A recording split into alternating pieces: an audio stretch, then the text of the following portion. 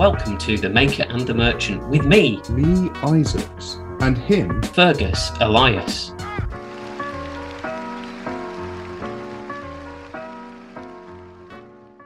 The Maker and the Merchant.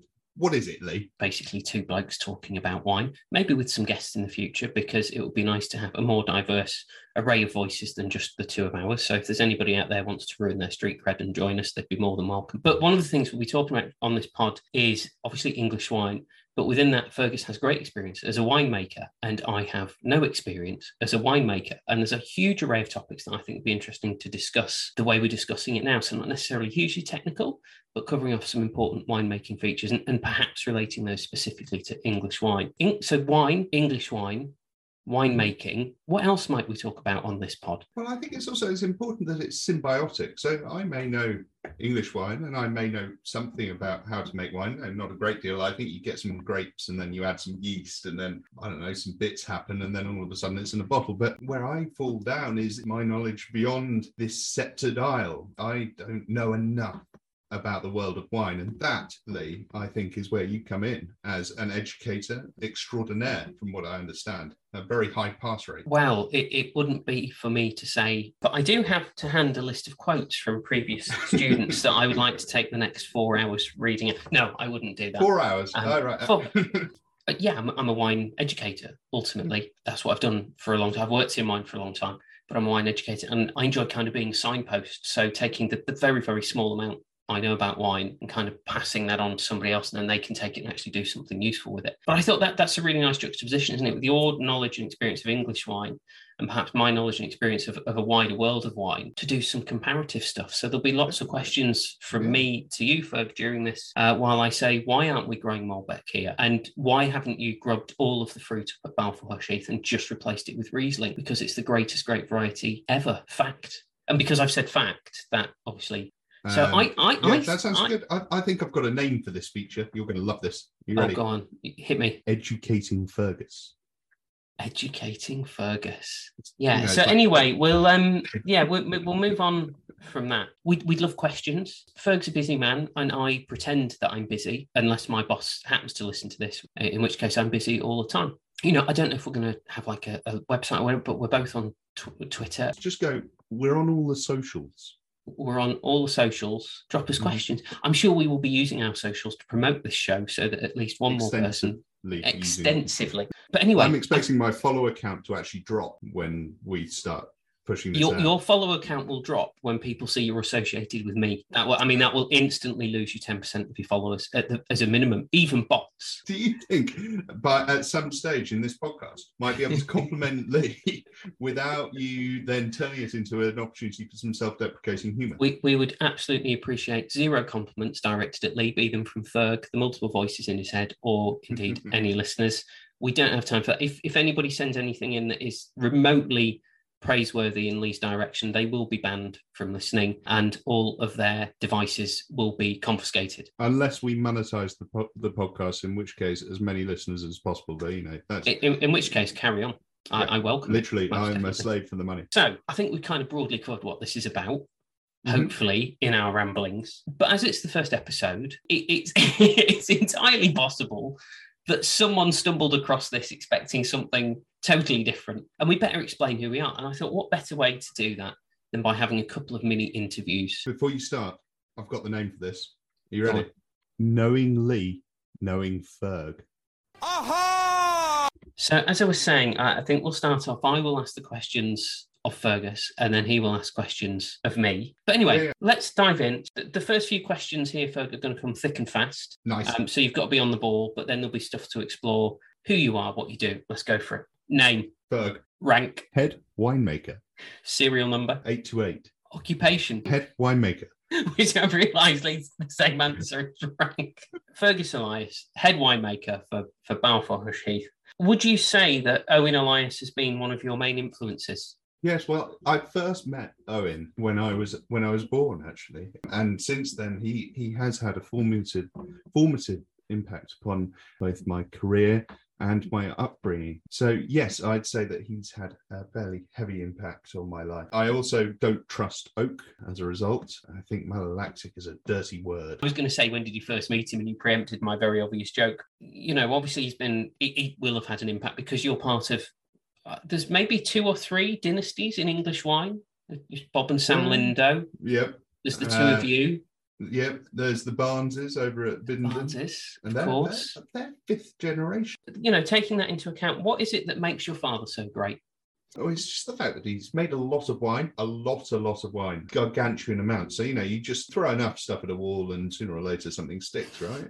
That's very much my approach to my stand-up. Or anyone who makes Rondo. He's got a proper sort of synesthesia thing. You watch him taste and you watch him make notes. And, you know, when you taste a wine, you usually might make some notes. I sort of write something about the palate and about the nose. He draws a shape. He just draws a little doodle, and that's what it tastes like. And you look at it and you go, oh yeah, no, that is actually what it tastes like. He's got a proper sort of synesthesia shit going on, and I'm quite envious because when I try and do that, I just draw a circle. And then it turns into, occasionally I draw, you remember those S's where you get 3 lines and you draw it, yeah, and then you make an S and it looks really cool. Yeah, I do that a lot. Does he write his tasting notes on papyrus by any chance? Yes. Maybe the Egyptians were trying to make wine. Maybe they were the first tasting notes. Yeah. You pick up your father's notebook and it's like eagle, lion, woman sitting down, man standing. Rush. And he's insisted that when he goes, he wants to be buried in a large pyramid that I've been building since I was 5 years old in the garden. Was it obvious that you were going to follow your father into the wine industry? Oh, absolutely not. I grew up, I loved it. Because not everyone knows who my father is. I refuse to believe that. My father is a winemaker. He's a consultant winemaker now, working at multiple sites across the UK, but always looking for more. If anyone out there is planting a vineyard or putting in a winery, he can advise on both of these fronts.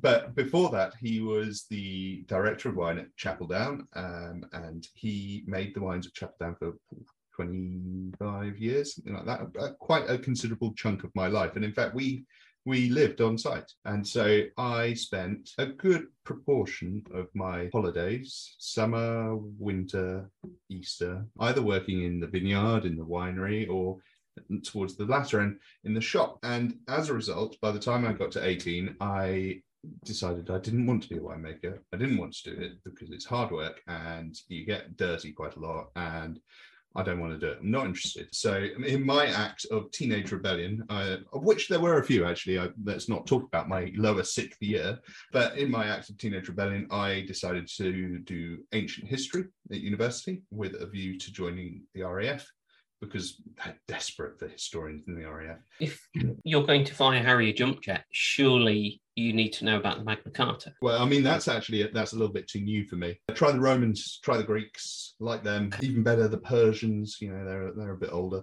The plan was try and get into the RAF, fly helicopters, and if and when that eventually didn't work out, I'd do a law conversion, because that's all you can do with an ancient history degree, is convert it into something vaguely useful.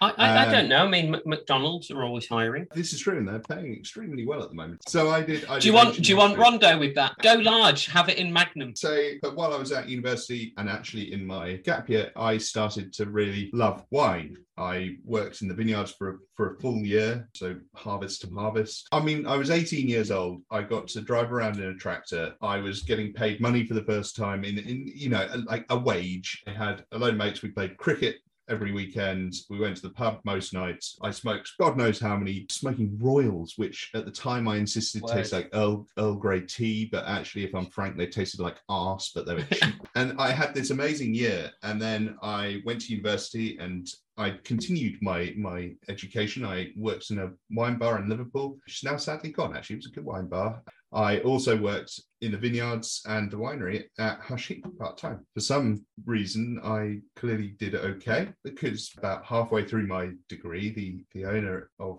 Balfour Winery, Mr. Babelin, offered me a full-time position when I finished and said, you know, come and work for me. And I said, yeah, go on.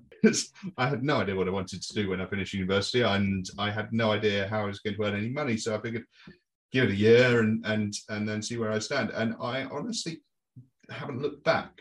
I did a MSc in viticulture and oenology because apparently there's some science involved in making wine. And I sort of grew with the company. I'm really lucky because I came in when Balfour were making, 60,000 bottles a year, and there were 3 of us in the winery full time. So I got to do everything. It wasn't just all the crap jobs, because obviously I was doing those too, but there were the more interesting bits that needed to be done, and there weren't enough people to do it all. So I got to learn to filter quite quickly, and I got to learn how to handle wine and how to use a pump and stuff like that, the fun stuff. So would you say, obviously you did the MSc, and you made the joke, there's a lot of science in wine, that there is, but it sounds also like there's so much learning on the job. It sounds to me a bit like learning to drive a car. You learn to drive a car, you pass your test, and then the instructor gets out there and you're in the car on your own for the first time, and then you really start learning how to drive. It kind of sounds like maybe this is a fairly similar process. I think you're right. I think there are 2 schools of thought when it comes to winemaking. You can be an academic winemaker, and you can make fantastic wines, and you can work in a really scientific way, and it's very protocol driven, and it's very science based, and that's a perfectly legitimate way of making wine. Sadly, my brain isn't wired to work like that. I did ancient history. I don't have a strong enough grasp of the science to be able to make wine in that way. So you have the how would Persephone make this rondo? Well, she'd grub the bloody thing up and burn it in the flames of hell, is what Persephone would do. Absolutely. And the goddess of flowers and the goddess of hell. So it just shows that you shouldn't put yourself in a box. You can perform multiple roles. Anyway, sorry. No, you're right. You're absolutely right. No, I mean, the classical references are everywhere. Tantalus, it wasn't a sword. It was a bloody bottle of Sable. But and that's how I work. I'm somewhere between my father, who doesn't. There's no science involved in father's winemaking. It's pure art and weird little doodles, and then I like a little bit of science, but not too much, little and often. I think becoming too scientific as a non-winemaker, but that's why we're talking to each other, winemaker, non-winemaker. I think having that understanding of science is really important, but if you're making wine purely from that perspective, you're missing it. A lot of what makes wine really cool for me is kind of the emotion and how it makes me feel. When I drink a really good bottle of wine, it's not just, this really tastes of blackberries and cedar. Sorry, this is all sounding a bit out there now, but it's that kind of a broader connection, some kind of energy or feeling or emotion that when you taste that wine and it's transporting you somewhere. And I think if you're just doing it scientifically, I don't think necessarily that would come through. Yeah, I think you probably got a point. I think it's that I know you've got soul thing. There's something about wine, and I've got soul, but I'm not a Pinot. That's why I'm a terrible songwriter as well. There's a website called Pinot File. I think that's because of me, even though it demonstrably obviously isn't. Because I first used the phrase Pinot File in 2010 when I first started running the Oxford Wine Company's flagship store, and I did a big display. So one of the wines we sold was on the front page of Decanter, second Decanter reference, was on the front page of Decanter, and I thought I can use that.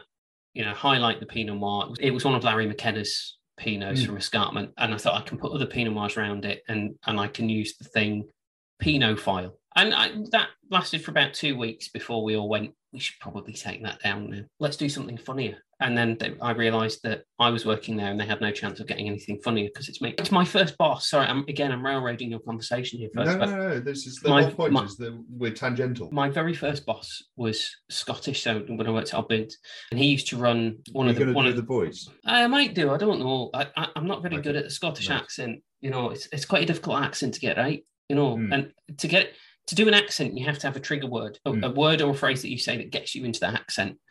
So generally what I say for Scottish is, I've got a to-do list that's longer than the fucking Leonard Cohen song. And then maybe I can just about start pretending to maybe be Scottish. No, you see, I grew up listening to Just a Minute on the radio, and there's the classic line, "You'll have had your tea." That does it. And then I'm there. I can't carry it on beyond there, but I'm there. Anyway, I was he's Scottish. He was the manager of one of the largest Obbins in Edinburgh way back when. So this is a very long time ago, and if anybody's listening to this, it might catch this reference, might not. There used to be a very famous whiskey writer whose name was Michael Jackson. Google it. There was a whiskey writer called Michael Jackson. He wrote an article for I don't know what it's like, the local Edinburgh paper, the Edinburgh Gazette, Edinburgh Gazette, I don't know. He wrote an article about whiskies with a specific age statement, and he came out with a range of glowing reviews for all of these whiskies with said specific age statement. So as soon as this article was released, this guy, he did a huge display in the window of all of these whiskies, and he wrote in very large writing on the window, Michael Jackson loves 10-year-olds. And I think it was up for about an hour before the council got involved and said, take that down. And he showed them the article, and he said, this is absolutely true. He does, and for obvious reasons, it was. But you see, me being sort of like that middle-class bleeding heart liberal, I have tremendous anxiety about telling that story now. Yeah, absolutely. So even telling that story now, I sort of go, I have tremendous anxieties about it. But hopefully, anybody that is listening to it will see the funny side of that story and know why I'm telling it, and it will save a furious exchange of emails. I was going to ask you, what's the best thing about being a winemaker? Really easy. It's the best thing about being a winemaker is the fact that you've made something. There's a tangible thing at the end of the year. So you start at harvest, which is in October. So it's my year starts at a different time to most people's, but that's fine. It starts at harvest. You get given some grapes from a vineyard, probably by a slightly grumpy person from the vineyard because you've made them pick clonally. And 6, 8, 12, however many months later, you're holding something, what you have made. And I genuinely, that feeling, it cannot be topped for me. I love it. And yeah, it's just amazing. I love that I make something. There's a thing that I have made. There's something very powerful in the act of. Now, I don't consider myself a creative. I don't want everybody to hear it that way. But there's something tremendously powerful about the act of creation. So whether it's, I obviously try and write comedy, not very well. I try and write a bit of poetry. I just write stuff. You're making or whether it's creativity through music, which obviously I attempt to play the guitar. Mostly I just cover other stuff now. I've tried to write. I was in a band and wrote original songs in the past. Would you say would you class yourself as a creative? Do you have other creative outlets? I dabble, but no, not really. I feel like I used to write the occasional bits of poetry, but it was really shit. So I stopped doing that. I think everybody thinks that about their own poetry. No. It was really shit. So I stopped doing. I don't like to do the negative stuff because often I think negative stuff is too easy. It's like negative comedy, complaining about stuff. Comedy isn't easy. I'm not suggesting it's easy, but it's easier to do something about something that annoys everybody than something that would make everybody happy because of the way our emotions are tuned in. But just to address the balance, what's the best thing about being a winemaker? What's the worst thing about being a winemaker? Or the hardest thing? Let's rephrase it so it's not negative. What's the hardest thing? The hardest thing? What is the hardest thing? This just sounds like I'm sucking up to my boss here. It's probably that I work a little bit too hard. That's my biggest weakness. I work too hard. A lot too hard. It's like there's something so hard about the way you work that you're almost forced to ask the question, how much harder could this man work? And the answer is none. None more hard. I loathe the phrase I give 110% because you can't. You can only give 100%. It's let's be factual. So I work 100%. But no, I think it is. It's bloody hard work, and you have to accept that you're going to work really hard and you're going to do lots of long hours, and you're probably not going to earn any money doing it. But that's the hard part. But you're saying that with a big smile on your face. What's the favourite wine that you personally have made? What's your favourite wine? It's probably this Sepsidar. So this was my first ever wine. The first wine that has my name on it. And it's a white blend of Chardonnay, Pinot Noir, Pinot Meunier, Pinot Blanc, Arban, Petit Meslier, and Pinot Gris. So it's the 7 champagne varieties. And it's a bizarre wine. I love it. And it's almost all gone, which is really sad. But I've got some. Have you? I've got a bit. But it's this wine. I threw the kitchen sink at it because it's from 2018, and I was given this opportunity. You can make a wine, and for a winemaker, that's probably that's seminal, man. Here's a guitar. You can play a song on it. What? It's literally that. But that's what my career up until then had been leading up to, was making this wine. So I was like, yeah, I'm gonna fucking nail this. It had 3 individual ferments in 3 different tanks. Some of them were inoculated sequentially, i.e. I put one yeast in and then let that ferment a bit, then added another yeast, let that ferment a bit. Some of them were co-inoculants, so I put 2 yeasts in at the same time. The amount of time I put into that wine in 2018, which was quite a big year, was disproportionate to everything else I did. But then I blended it. Then I started doing in-tank batonnage because I've got this fixation, and it's concerning. But at the same time, at the moment, I'm keeping it at healthy levels with batonnage in tanks, not in barrel. I like it in barrel; it's very nice. But I just in tank, where you get this mouthfeel and this texture from sticking a spinning machine inside the tank, and it's incredible. So I did a lot of that, and then I called it this Septidile and deliberately misspelt Septed, so it's SEPT, which no one picked up on until the day the labels were due to arrive. And the owner said, "Fergus, you've misspelled Septed." And I got to smugly inform him that the Sept is symbolic of the 7 varieties. And I wrote a poem about it, and it was shit. It wasn't. It categorically wasn't. We're going to have Ferg read on a future episode. We're going to have him reading that out in poetry. I ripped off Keats and Shakespeare.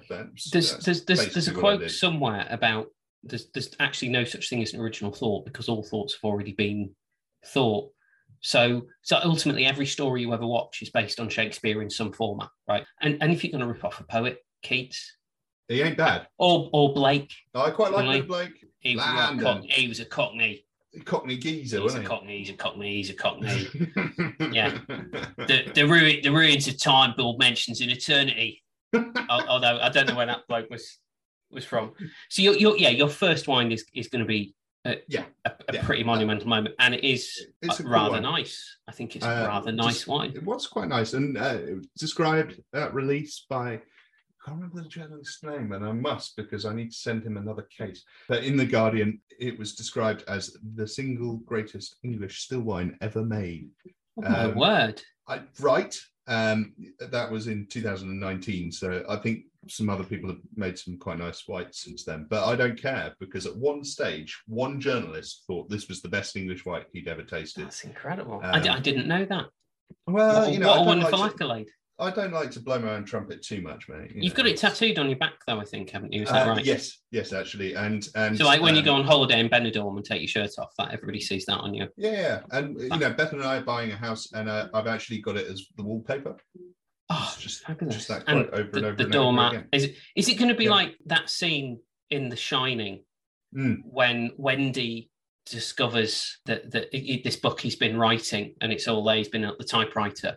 And she just picks it up, and it's just reams and reams and reams of paper saying all work and no play make Jack a dull boy. Is it going to be that? It's just going to be like, I'm writing my memoirs, darling, and it'll be reams and reams and reams of paper of this is the greatest English wine ever made. So next question for you. What's your favourite film? Godfather 2. That's a good shout, that, isn't it? So here we go. Here's a bit of film trivia off the back of that. Okay. Robert De Niro won the Best Actor Oscar for his portrayal of a young Vito Corleone, which replicated the win in 1972 of Marlon Brando winning the Best Actor Oscar for playing an older Vito Corleone. So 2 actors receiving the Best Actor Oscar in different years for playing the same character. This has only happened one other time. The 2 actors playing the same character years apart have both been nominated for and won the Best Actor Oscar. So here's your trivia. Which character is it, and who are the 2 actors that have won? I don't know. That's a toughie. It's a good bit of film trivia. This. That's a toughie. I can't. Do I get a clue? Why so serious? Oh, of course. Heath Ledger and that Phoenix chap. Yeah.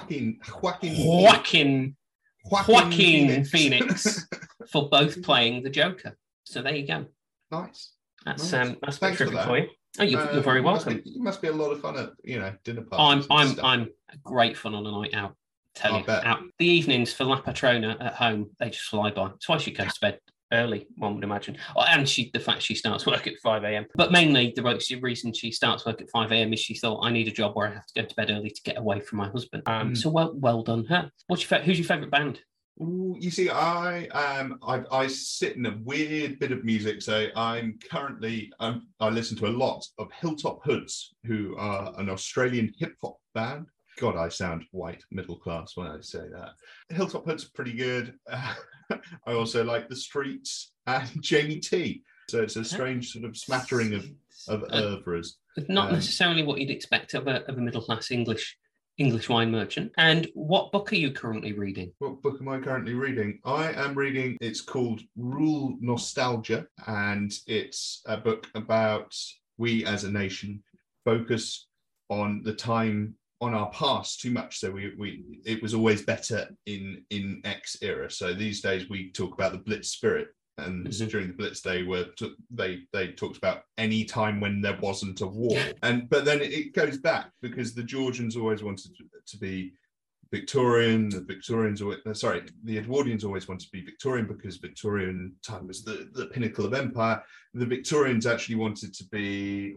Christ, they went back a few hundred years because they wanted to go back to a time when Christianity held more sway. And it's this idea that actually we're never fucking happy. We can't win, and it was never better when we in back in the day. So I have a theory about nostalgia. So firstly, nostalgia isn't what it used to be.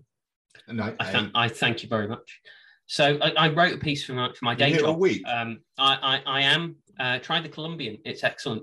But I wrote this piece about how basically the reason I think nostalgia, and it was they commissioned me to write a piece about like nostalgic drinks, and I tried to say, well, actually the drinks industry generally doesn't look back. It tends to try and look forward. You don't get a lot of let's replicate what they made way back when. Oh, let's have some more Black Tower. Yeah, let's get the baby sham out.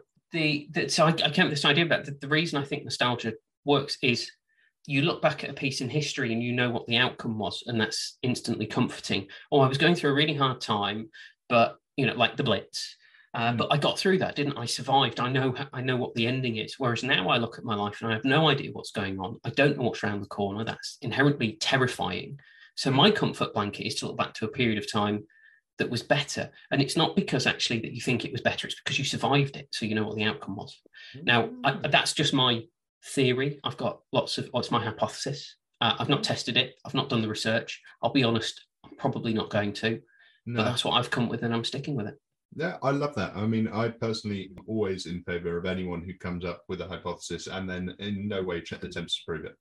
It's just a feeling I've got. That's just a thing. Yeah, and there we go. That's weird. That's how I roll. That's now a thing. That's the thing. So here's the final question for you then. Okay. Where is Shergar? You'll have to ask Harry Hill. I thought I might. I'll give him a call. Ladies and gentlemen, Fergus Elias, a small hand if you please.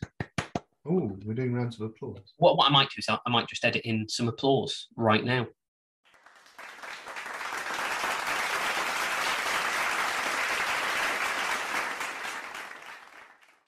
Oh, brilliant. But can we leave this bit where we talk about the fact that there's a round of applause? Yeah, I think we put this in and go, I hope that applause went down really well.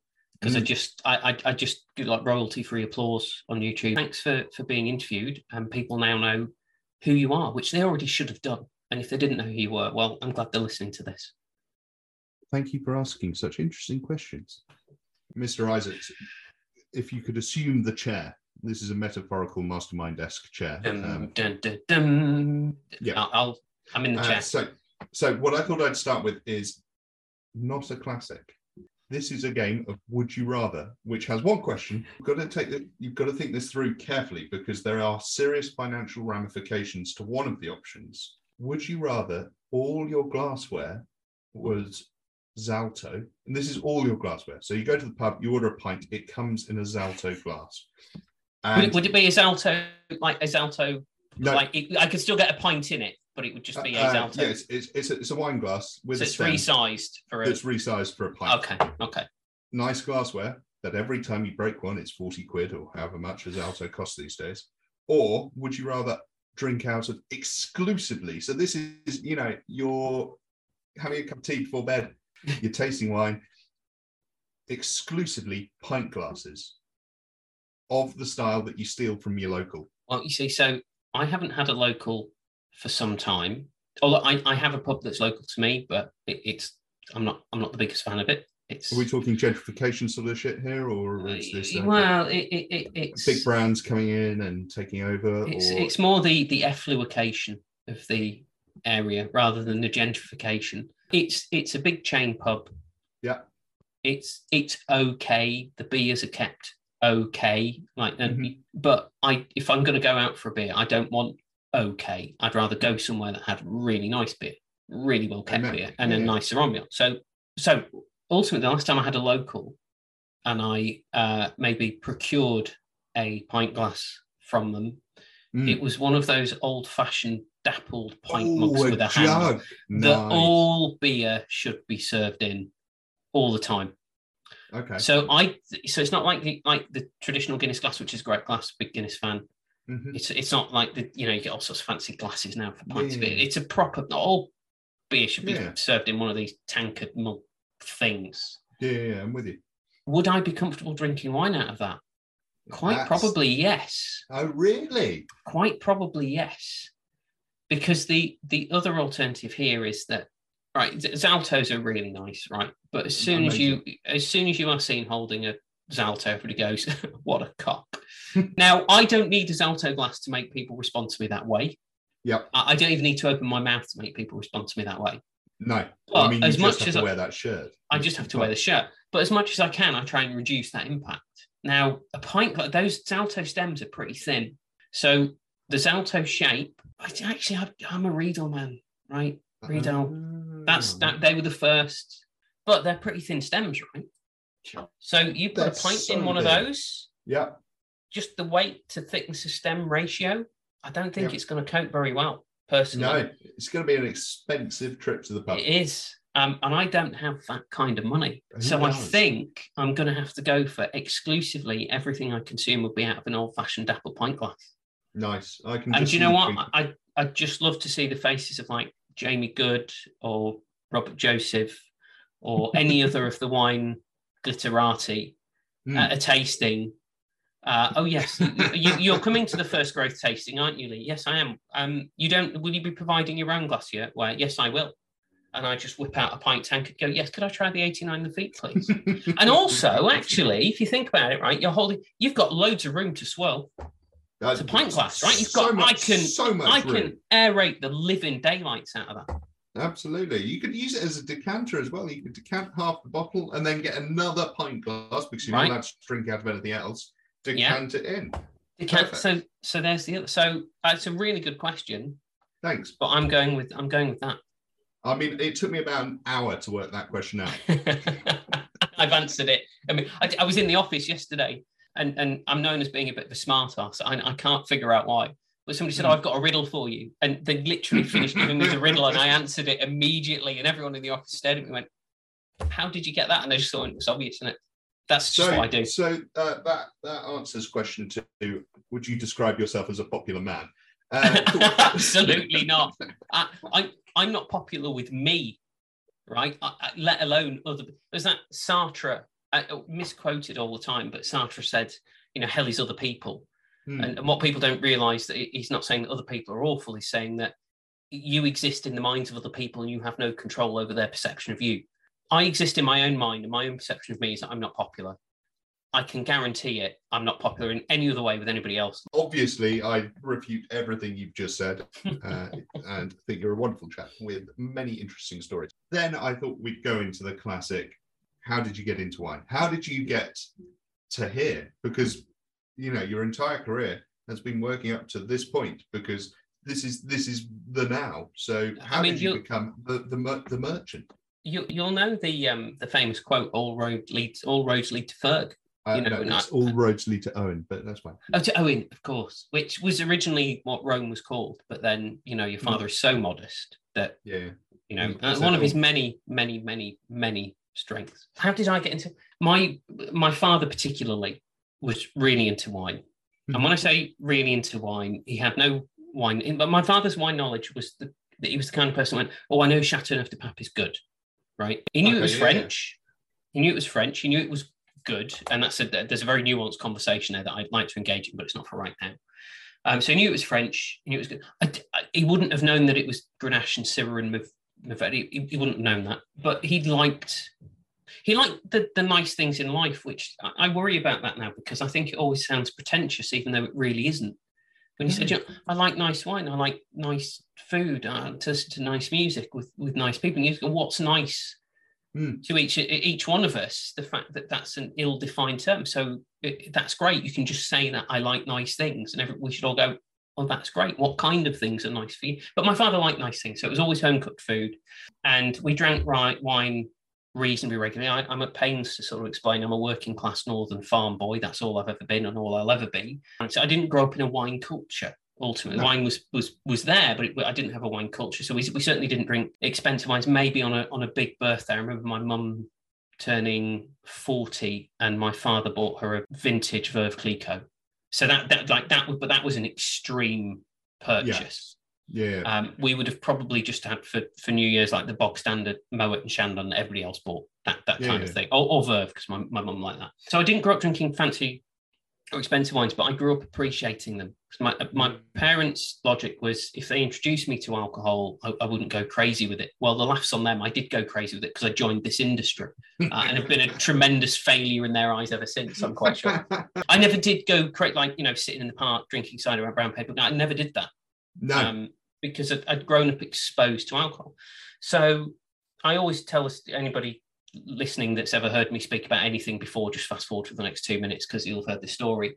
I was 13 in a hotel in London with my mum. My father was ill at home, unfortunately, and my mother ordered a glass of the house red, and I asked if I could taste it. She said yes, and I did. I was very dramatic, and I'd seen Gilly Goulden and Oz Clarke on the telly, and I was a real pretentious little shit.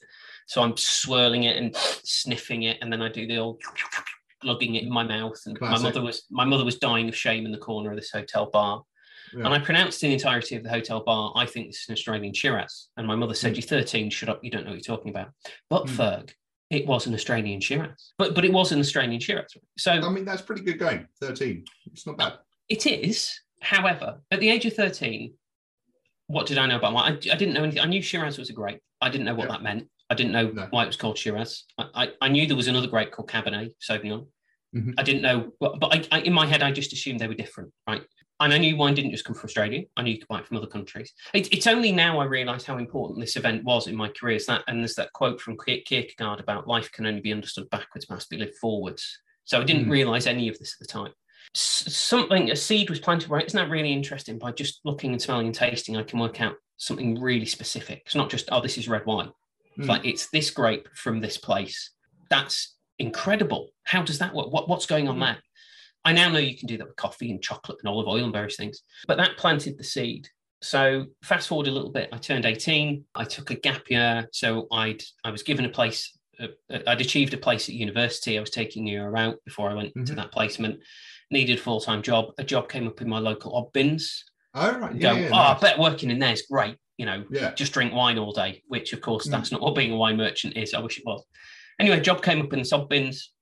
I got the job in the wine shop, and 3 months in, that was it. I was done. I was sold. I phoned the university, thanked them very much for offering me a place at their prestigious institution, but I wouldn't be going. Huge cheer on the end of the phone, definitely party poppers in the background. It's an annual celebration now, actually. Every year they have a big festival to celebrate this. Although they lost a lot of government funding from me not going, they made up for it in other ways. And I've been in wine ever since. And that was, as we're recording this at the end of August 2022, at the end of July 2022, that was my 20th anniversary of joining the wine trade, and I've done it ever since. That's pretty cool. That is pretty bloody cool. Just love it. One quick follow-up question. Which university and what were you going to study? I was going to go to Lancaster University to study law and philosophy. No idea how I got accepted at all, but I did. Anyway, I didn't end up going, so a win for them. Yeah. And a win for the wine industry. Well, I like to think so, but again, it's the I brought in a lot of like YTS sort of funding to the industry through being in it. My next question is actually, it's only 2 words. I've just written, why Argentina?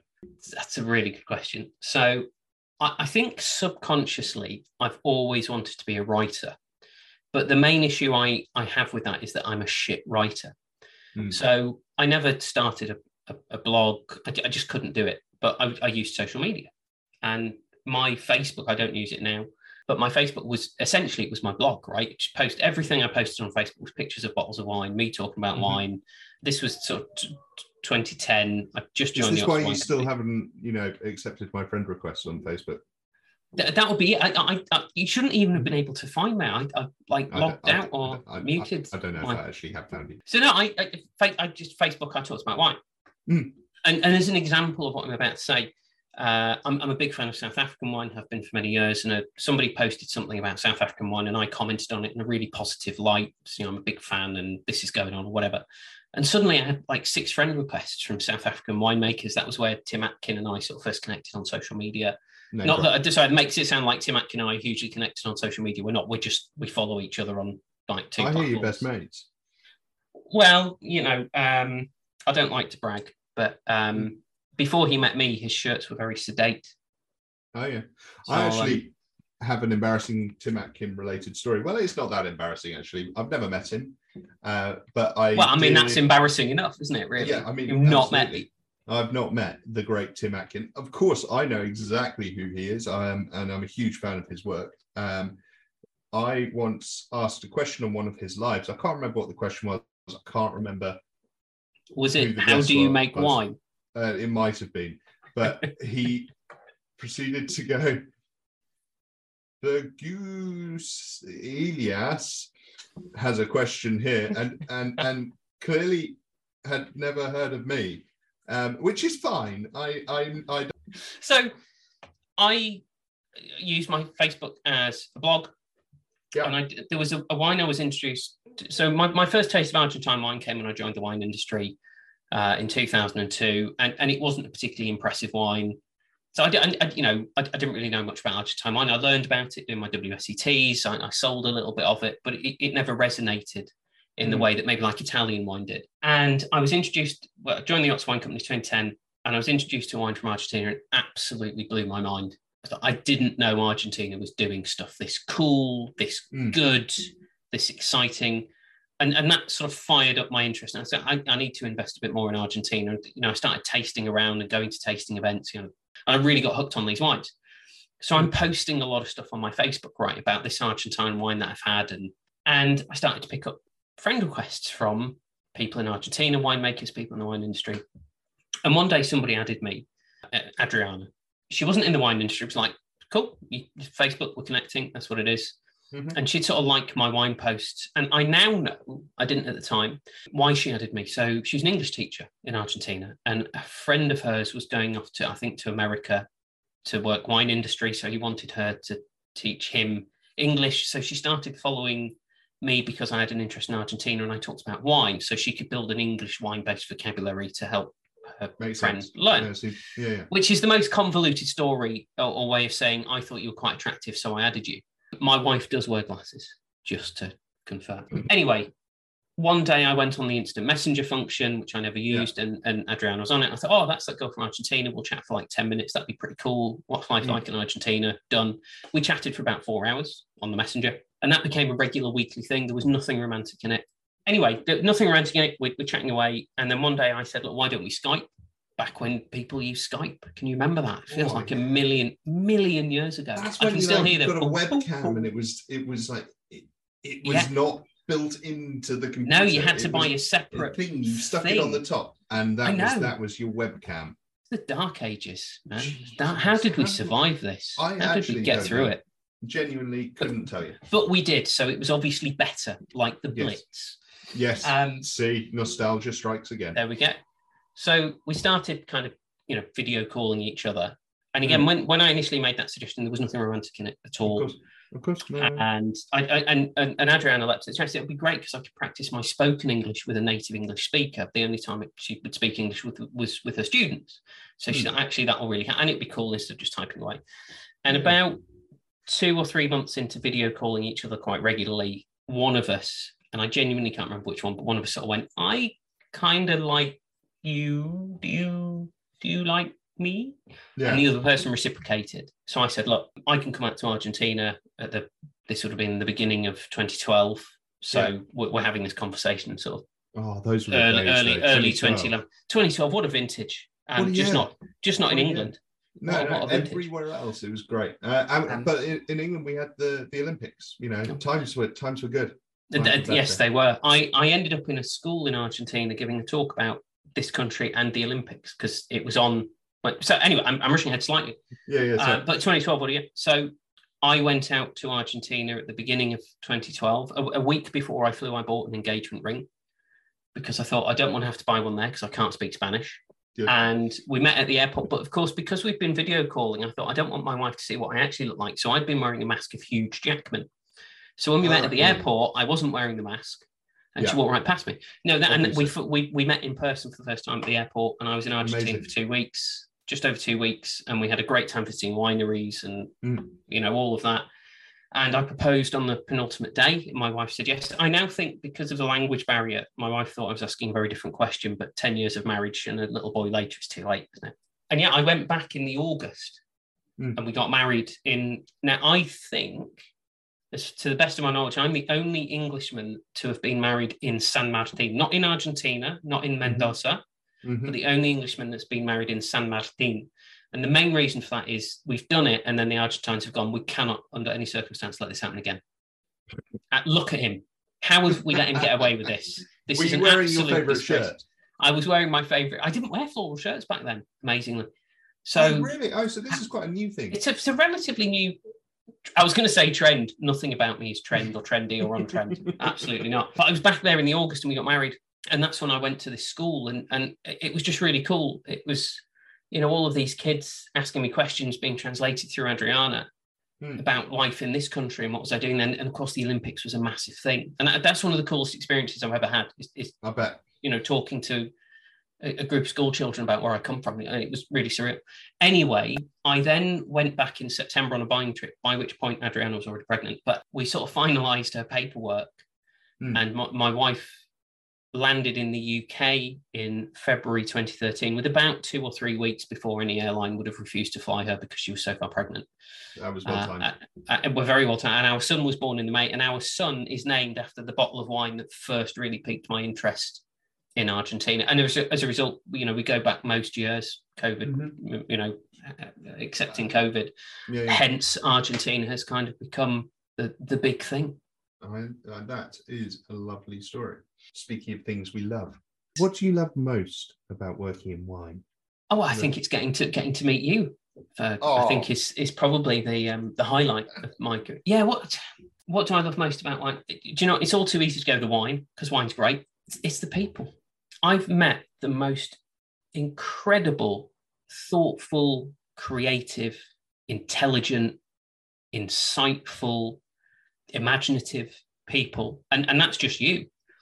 I was going to say, so when did you meet my father first? That's why you sort of asked the question, how did you get into wine? Because it's not a normal inverted commas career, right? Your careers advisor, if they still have those, wouldn't recommend it. Or, it wouldn't come up in this country. Maybe in the future as wine becomes a bigger and bigger thing in England. So most people just fall into it. And a lot of people that fall into this industry have done similar to you. They've gone and got a degree in something really smart and insightful, but that isn't necessarily transferable into a huge array of work. I've met people through wine who, do you remember they built a space telescope in Chile where they had to blow the top off a mountain? So they were building a new ground-based space telescope in Chile, and they had to blow the top off a mountain. And I got to know the guy who was one of the guys who was in charge of that. Yeah. I've sat at a table with people very high up in quantum physics and astrophysics, with people high up in the legal profession, with artists, creators, the range of people I've met, the different cultures I've experienced. I was teaching for a Michelin star venue in London, and round the table, the people I was teaching, there was a German, there were a couple of Poles, there was a Russian, there was a Peruvian, French, there was a Portuguese. I name a nation, I've taught somebody from that nation. By and large, cool. I've met people from so many different places, and there's a Mark Twain quote, isn't there, about traveling being an awful thing for ignorance because it just kills your ignorance. So with wine, I've traveled the world by not really going very far. And I've gone to really cool places and done really cool things, and that's amazing. And I'm very, very fortunate and privileged to be where I am, because I've not earned it and I don't deserve it, but I'm here, so I'll take it. But it's the people. The best thing about this industry is the people. done what you love. But we obviously, with yin comes yang, with sun comes moon, with Barry comes white. But what's bad? What don't you like? What's one thing in the wine industry that really fucks you up? I'm not asking you to change it. I'm not saying what one thing would you change, because we live in a world where that isn't going to happen. So what is the thing you don't like? That's a really tough question. And I think the answer is going to be, it's not actually the industry itself. I think the worst thing about the industry is, because we work in alcohol, right? And lots of people like alcohol. Lots of people like 33 million wine drinkers in the UK. It's our favourite alcoholic beverage, right? But it's a fun thing. It's fun for us. But wine for most people is just a fun thing, right? It's not something they invest in. And this is not a criticism of kind of breaking character for a minute. It's not a criticism of anybody that just drinks wine for fun but doesn't really engage with it. That's great. Anybody drinking this that ultimately, drives our industry, which gives me a career. So I'm not, there's no pejorative here. But sometimes it's that inability of people to see that what wine and drinks professionals do is add value, and it's really hard, and we work hard. They don't always see, the amount of times, oh, you work in the wine trade, you must just get drunk for a living. Like, no, I really don't. Oh, you must just spend your time drinking. I really don't spend my time drinking, okay? I'm really lucky to do what I do. I'm not down a pit, and I love what I do, but it's that value perception I think sometimes gets lost. That could lead to a wider conversation about, is the wine trade doing enough to communicate with the end consumer? I'm still not entirely, maybe a discussion for a future episode perhaps, but I'm not entirely convinced they are. We've got some great communicators, but I think overall, does wine really reach out to the end consumer? I'm not entirely convinced it does, despite the best efforts of many people. I think you're really upstaging me here, because I just said the worst thing about wine is I work too hard, and you with something deep. So I could say that, but like, you're a winemaker, so it's believable. I'm just a bloke in a stupid shirt, so I couldn't convince people I work hard, even though I do. Yeah. I'm sure. Work really hard, don't you? It's just you just get drunk all day. Yeah, that's right. I see you drinking that wine. I'm drinking the wine you sent. Well, that rather nicely segues into our next section. It does indeed. Lee, I have titled. Are you ready? I'm ready. This week, I have mostly been drinking. Now, normally what happens is when you suggest a name, I'm just going to ignore it. I'm not going to ignore that, because that is a solid first-class fascia reference. And I'm a big fan of any of those. Yep. So, Ferg, this week I've mostly been drinking. What have you mostly? So, should we explain how the mostly been drinking thing is working? Yeah, I think we should. So, the idea is every time we make a podcast, well, each of us will send the other a bottle of wine. And so the idea is that it ties into educating Fergus, because Lee can talk to me about a wine region, and I can learn a lot. And Lee gains very little from this, other than he gets a bottle of wine, because he already knows all the stuff that I try and tell him about the wine, because all I've done is gone on Google. Don't give away the trade secrets. Oh, wow, Lee, you know loads. No, I've just got access to Wikipedia. But that's the idea. So it's part of the wonderful thing about wine. It's all about sharing. It's all about, sharing. It's about learning, growing. But something I really like in life, education is one of life's great treasures. Unfortunately, I think it gets beaten out of most people by the education system. Again, another long, nuanced conversation there. And that's certainly not an attack on teachers, because there's a lot of that going on. That is absolutely not what I'm suggesting. Just to clarify, in case there's any teachers listening to this and go, how dare he? Absolutely not. Teachers are phenomenal. Sorry, my mum's not a teacher. You're right. Oh, she's not. I'm sorry. Teachers are idiots. But, I'm in a job where I learn something new every single day. There's not been a single day in the 20 years I've been in the industry and I haven't learned something new. That's joyous. Yeah, I think this is a great segment. We send each other a bottle of wine. So mine's the lighter bodied of the two. So should I go first and then compare? I think you should start. So yes, so this week, Lee has mostly been drinking Alsatian Pinot Noir. So I was delighted to receive this. And I don't know if you've ever heard me say this before. So I'm a huge Pinot Noir fan, as most people are. I'm not unique in that. I am a bit of a Pinot Noir purist, though. So generally, if it's not Burgundy, not really interested. However, that poses a problem because I can't afford Burgundy that's decent. Now, that's a very broad general. I've had Pinot Noirs from all over the world that I've loved, but Burgundy, it's one of the few places where I want it to kind of do that. I've had some great English Pinot Noirs. I don't know if you make any, Ferg, or not, but I've had some great English. Actually, no, I make a few. The Gatehouse Pinot Noir 2020 has just won the Wine GB Best English Red Wine, which that was quite a nice moment. Is another tattoo for your back then? Yes. The only problem is I've had to share it with Gusborne, so I've just written their name in really, really small.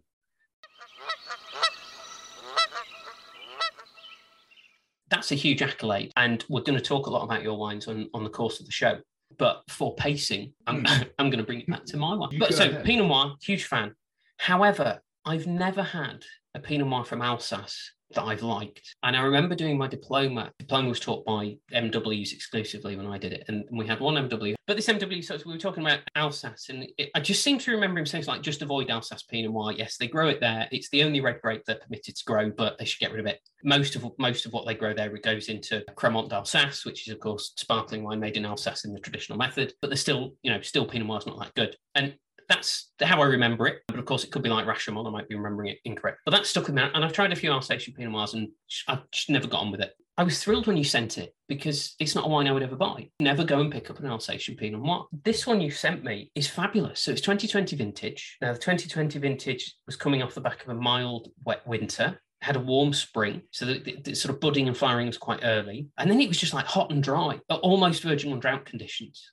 But they had a little bit of rain here and there at kind of the right, a bit textbook rain at the right time. I believe one of the early harvests that they've recorded, I don't know if it's the earliest harvest they've ever recorded, but it was certainly an early harvest. As soon as I stuck my nose in this wine, I was just hit like these cherries leapt out, and you go, well, it's Pinot Noir, it smells of cherries. This smelled of cherries, and it smelled of cherry blossom. And then you sort of felt compelled to come back to this nose, and I realised that there was a whole load of other stuff going on behind it. Loads and loads of fruit, a fine bit of vanilla, and then there was like jasmine and aromatic.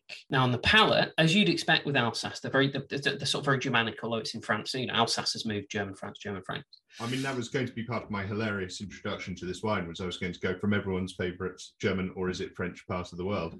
Wow. So you go there, right, and you talk to the local people who are wonderful, and you go, are you German? And they go, no. Are you French? And they go, no. And you go, what are you then? And they go, we're Alsatian. In my day job, I work with the Trimbach family. I think there's 3 generations where the first generation is French, and then the second generation is German, and then the third generation is French again. It's a really weird, because it kept moving about. So as you'd expect with that Germanic, this is a wine that's driven by acidity. It's got high, but it's Alsace and it's Pinot Noir. You want high acidity. And it's just on the right side of balanced. Like a tiny bit more acidity and it'd be too much. So this is a food wine. So this is Domaine Bruno. So we'll put pictures up of it. Domaine Bruno Sorg Alsace Pinot Noir. And maybe the estate goes back to 1970. They've got like 10 hectares. It's now run by the founder's son. This Pinot has some weight to it. Now, it's not a big, hefty wine, but this is the fullest bodied example of a Pinot from Alsace that I've tasted. But we assessed at the start, it's not a style I drink a lot. So some people might be out there going, actually, there are more fuller bodied wines you should be trying. Please let me know what they are. I'd love to try them. It's wonderful.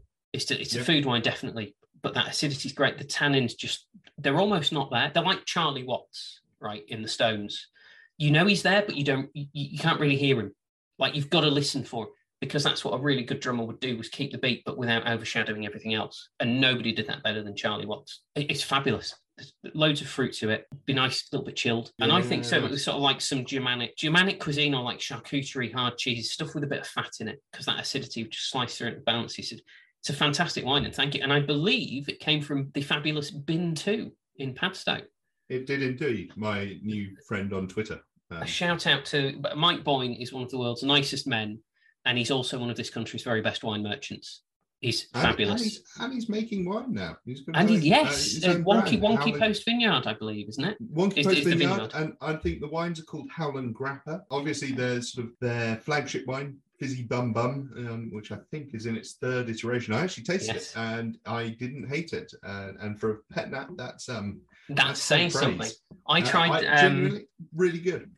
I think it was Fizzy Bum Bum 2 when I did one of my silly videos that I used to do, where I took my favourite band, Pink Floyd, and I took their great song Comfortably Numb and turned it into Comfortably Bum. It was a wine that was just full of joy. Yeah. It had no pretensions. It was just like, this wine's a bit of fun. enjoy it. And that's exactly what I did with it. It was wonderful. So maybe in the future we'll get Mike on if he wants to lower his street cred. I mean, come on, he's a bit cool for us. Like he's too cool for us. People actually listen to him and stuff. Yeah, they do. As well they should. Like you're in the Rolling Stones, right? And you get a phone call saying we'd like to book you for a gig. And Mick Jagger goes, "Where's the gig?" And they go, "It's at the Stan Lake Village Fete." And Mick Jagger will go, "Fuck off." But he's a Cockney. He's saying a Cockney accent. But anyway, this Alsatian Pinot, thank you. It's wonderful. So Alsace obviously is known for like 90% of what they produce is white. There's a little bit of rosé. There's a bit of fizz. I couldn't find the stats on the percentage of still red that they make, but I think it's down like 2 or 3%. Pinot Noir only accounts for 11% of the overall plantings in Alsace, but some of that is going into Cremant. I think that they do make more Cremant than they make still red. They make very little still red. Yeah, I think Alsace is probably the easiest French wine region overall to understand because it's like not the least amount of rules, but there's only like basically two. There's Alsace or there's Alsace Grand Cru. I was going to ask because I researched this because I may have slightly misunderstood the assignment here and learnt about your wine, but I was reading this and I read that Pinot Noir isn't part of the Grand Cru, but you can still call it an Alsace wine. So I did think that could be an interesting question to pose you is, what's the difference? Alsace is a really long, thin, narrow stretch, right? And to the west, it's bordered by the Vosges Mountains. The Germans call them the Heart Mountains. So where you're best, in inverted commas, where the vineyards are that have the south-facing slopes and the desirable slopes, which of course that means you get greater sun exposure and you get more diurnal temperature. So all of that is better for more fruit development, preservation of acidity. They're on the slopes of these foothills of the Vosges Mountains. You kind of flat, fertile stuff. You get high production, perhaps less complex fruit. Again, not trying to get too technical or over complex. So what the Alsatians have done, much like the rest of France, in fact the rest of Europe, is kind of go these specific plots, 51 Grand Cru. They've identified different vineyards and sort of gone, this vineyard's a bit better for some reason. It's got a slightly steeper slope or it's slightly higher up, all sorts of tiny factors like that.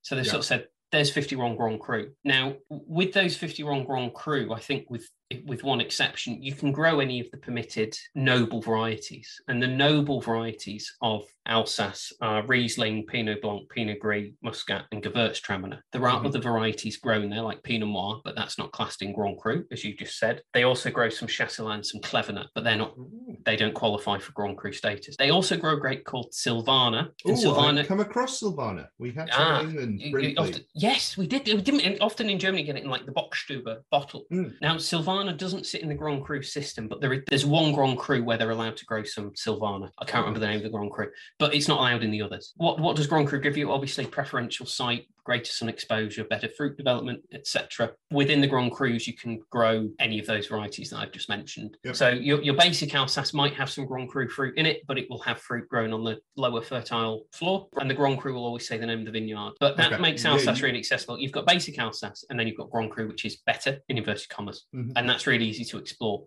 What about the name of the Grand Cru? It's Grand Cru, it's better. Start exploring that. Start maybe nice. talk to your independent wine merchant and go, which Grand Cru should I look at first? And explore from there. That's perfect. There you go. It's a lovely wine. Thank you. Really enjoyed it. Appreciate really it. Welcome. No. So as I said, I might have slightly misunderstood the assignment. So I thought what I'd do is unbox, because I hear unboxing's a thing on the internet now. Apparently so, yeah. Where I unbox the wine you've sent me, and then you can talk to me about the wine you've sent me while I taste it. You see, I've misunderstood the assignment because I've just researched the wine you sent me, not the one I sent you. But I think this way is better because it means that a genuine expert will talk us through these wines. What? Who have you invited? Jamie Good, actually. He's a really good mate of mine. What have I sent you for? Okay, well, let's find out. So here I am. I hope he's not actually unwrapping it live, because it'll take him about 4 hours. I am actually unwrapping it live. Now listen though, because it's ASMR as well. So seriously, how many layers of bubble wrap are in here? He's in. What have you got, Ferg? Obra Prima Reserva Malbec from Mendoza in Argentina. Isn't that weird that I would send you an Argentine Malbec? But you didn't see that coming. I did not see this coming at all. It's imported by Just Really in Brooks of London. Very, very reputable wine merchant. In fact, my father who has come up with this podcast before. He started Justeria in Brooks, didn't he? I think my father did a vintage in Mendoza when I was about 6 years old. He went out to. I did not know this. Yeah, do you know who it was for? Off the top of my head, no, but I'm sure I'll find out soon. See, these are the kind of details we need. So, just to clarify, I sent Fergus this bottle. It's the Familia Casone Oberprima Malbec from Mendoza, a 2017 vintage, I think. It is indeed. I took it out of my cellar. How's it showing? Tell me about it. Talk me through. Scrummy. Can we not use technical tasting terminology, please? It will alienate. Sorry. I need to dumb this down. Okay, all right. So, well, the nose is rather exciting. There's some oak in there. I'd say. I love Argentinian Malbec, and this is only just. I mean, this will open up as well, won't it? This is. I really should have opened this before I started. It would be tremendous in a decanter, especially if it was a Zalto shaped decanter, or a dappled pint mug with a handle. I think that's the only way to go. But no, this is delicious. I don't drink this enough. Why don't I drink this more? So it's sort of plummy, raisiny nose. It's so good, man. There were many reasons for choosing this. This wine is made by a friend of mine, a guy called Federico Casone. More famous winemakers than me. Well, that's it. You see, that's the other reason I have any modicum of fame.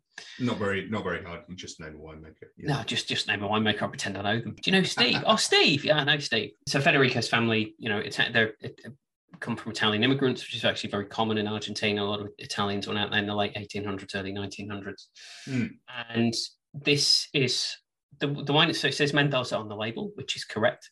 Mendoza actually breaks down into many sub-regions and sub-sub-regions and sub-sub-sub-sub-regions, and that's what's really exciting. But this is from South America's very first defined wine area, which is called the Luján de Cuyo, which is, if you imagine Mendoza as being into like kind of three areas, like the Primera Zona, which is maybe slightly more east in the region, Luján de Cuyo is maybe a bit more in the middle, and then Valle de Uco is kind of further west and really properly in the foothills of the Andes. So Luján de Cuyo is kind of the historic spot for Malbec. This is where most of the really old vine stuff is. It was the first place in Argentina where they really started to take Malbec seriously many years ago.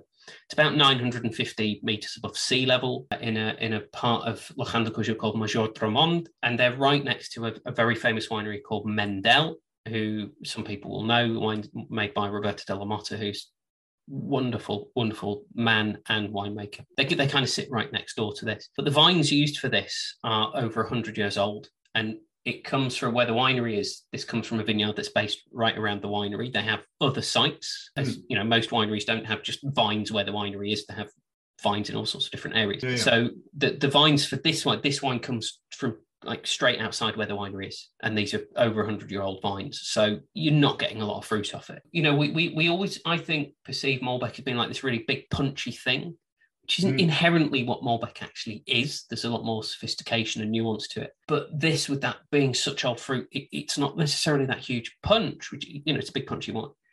It's that concentration of fruit, and it's the development of that fruit. I think this wine has great, I mean, you're tasting it, so you can do the tasting it, but really old vine stuff. There's some cold soak pre-ferment, and then post-fermentation, it has a cool maceration as well. So it's not just so it sits on the skins post-ferment. Just yeah.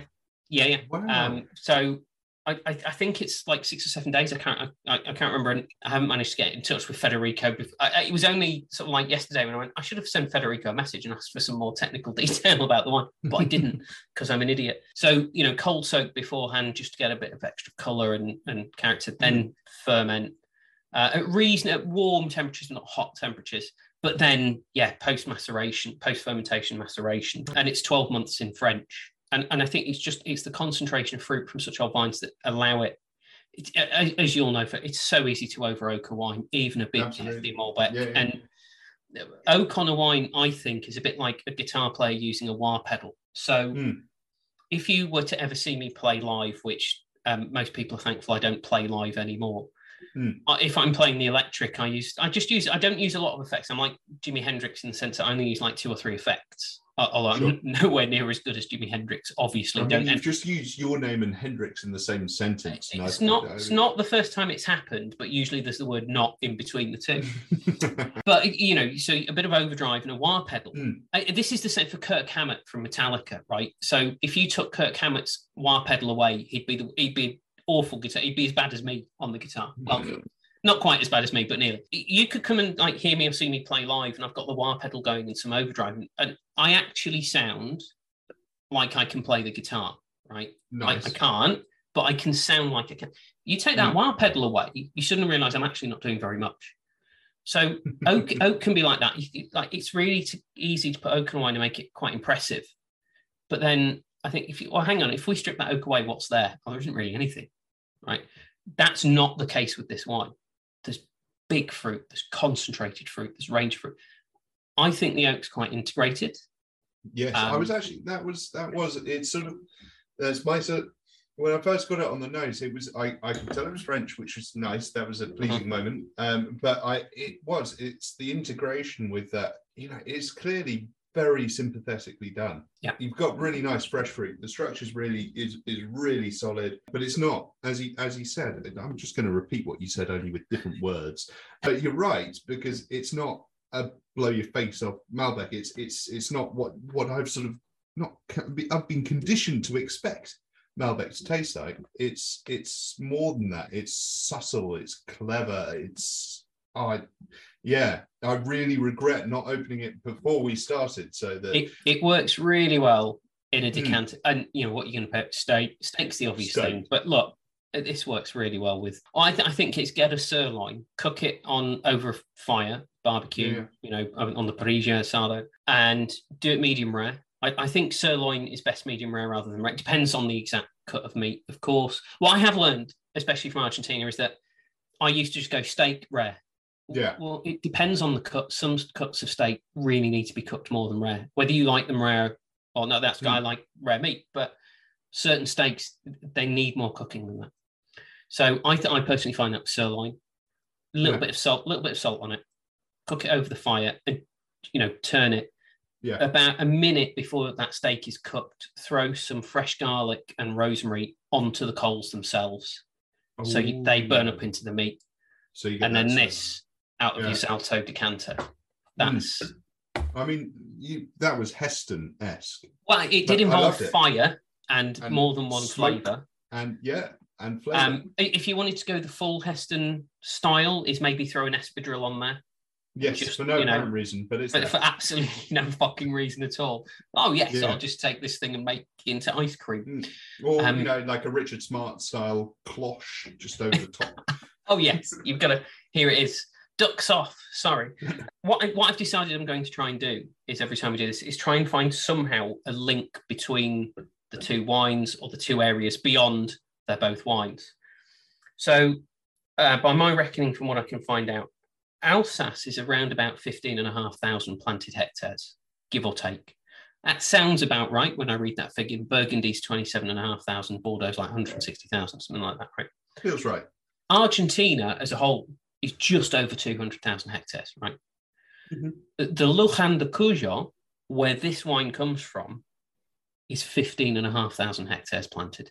No. Is 8% of the whole of Argentina and 19% of all of the Malbec in all of the countries grown in this region. But I just thought, what a great link there. 15.5. Now, someone will write in and go, actually, Alsace is planting a load of Silvana. Or, they've planted a load of Rondo because they want to do what we're doing. But I thought that was quite a nice link. I am really enjoying this. This is delicious. It is fab. And like with you, I mean, I wouldn't say I am an aficionado of Alsace Pinot Noir, but I do drink it occasionally because it's a style I really like and it's something I find really interesting. I don't drink enough Argentinian Malbec, and this has not opened my eyes because I knew it was out there. I know it's there, but it's more finding it. And, God bless. I can help you rectify that problem. But what I'd say to that is I don't drink enough Lessees.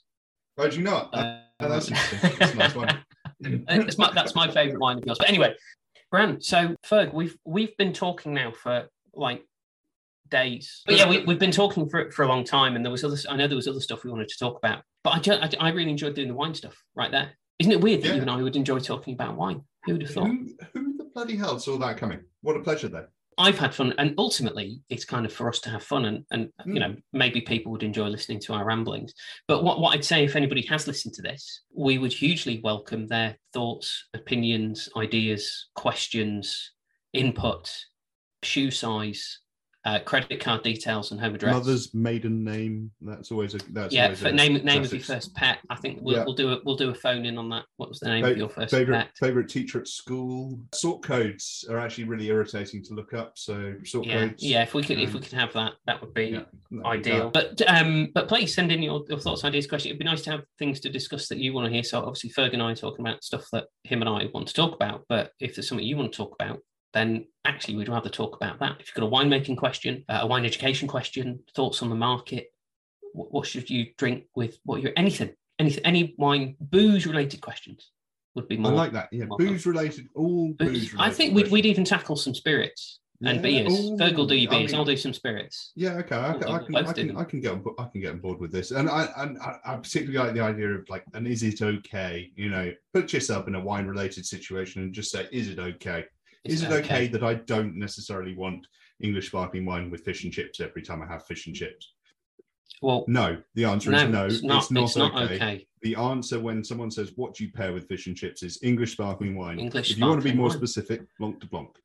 Blanc de Blanc. Do you make a Blanc de Blanc? I do, actually. Just released 2018. Really interesting, actually. I need to send you a sample. Yes, you do. But there we go. There's your recommendation for fish and chips. Future episodes, we're going to have regular updates on the life of a winemaker. So what's going on in the vineyards and in the winery at Hush Heath. We may well have some guests, but I think we'd struggle to find anybody willing to talk to either of us, to be honest. But yeah, Ferg, I've really enjoyed it. I think this is a great idea. Thank you for listening to The Maker and the Merchant, and hopefully you'll be listening again soon. Cheers. Cheers very much. Cue like outro music and sound of helicopters or something, or SWAT team. Away we go.